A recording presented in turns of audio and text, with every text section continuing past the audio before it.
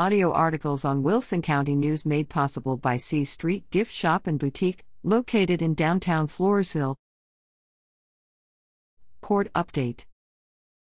The following defendants were among those listed on recent dockets for the 81st District Court in Wilson County. The following are rescheduled for a pretrial hearing November 3rd, a docket call November 16th, and a jury trial December 13th. Stephen Michael Mata, 33, of San Antonio, was charged with indecency with a child by sexual contact after allegedly committing the crime in June 2021. Kyle Medrano, 19, of Floresville, was charged with burglary of a building after allegedly taking cases of Gatorade from a store in February 2019, unauthorized use of a motor vehicle after operating an automobile without the owner's consent in February 2019, and burglary of a habitation after allegedly entering a Stockdale residence in July 2019 with intent to commit theft.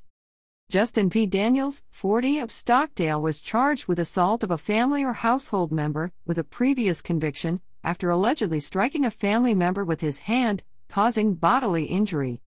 Joshua Ryan Esquivel, 30, of Floresville, was charged with aggravated assault with a deadly weapon after allegedly using a saw to cut an individual in December 2019. Nicholas Andrew Garcia, 32, of Floresville, was charged with indecency with a child after allegedly engaging in sexual contact with a child in February 2017.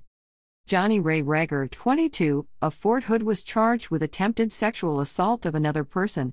The alleged offense occurred in October 2019. Trinda Brooke Popham, 28, of Floresville, was charged with engaging in organized criminal activity and theft of property with a value between $2,500 and $30,000.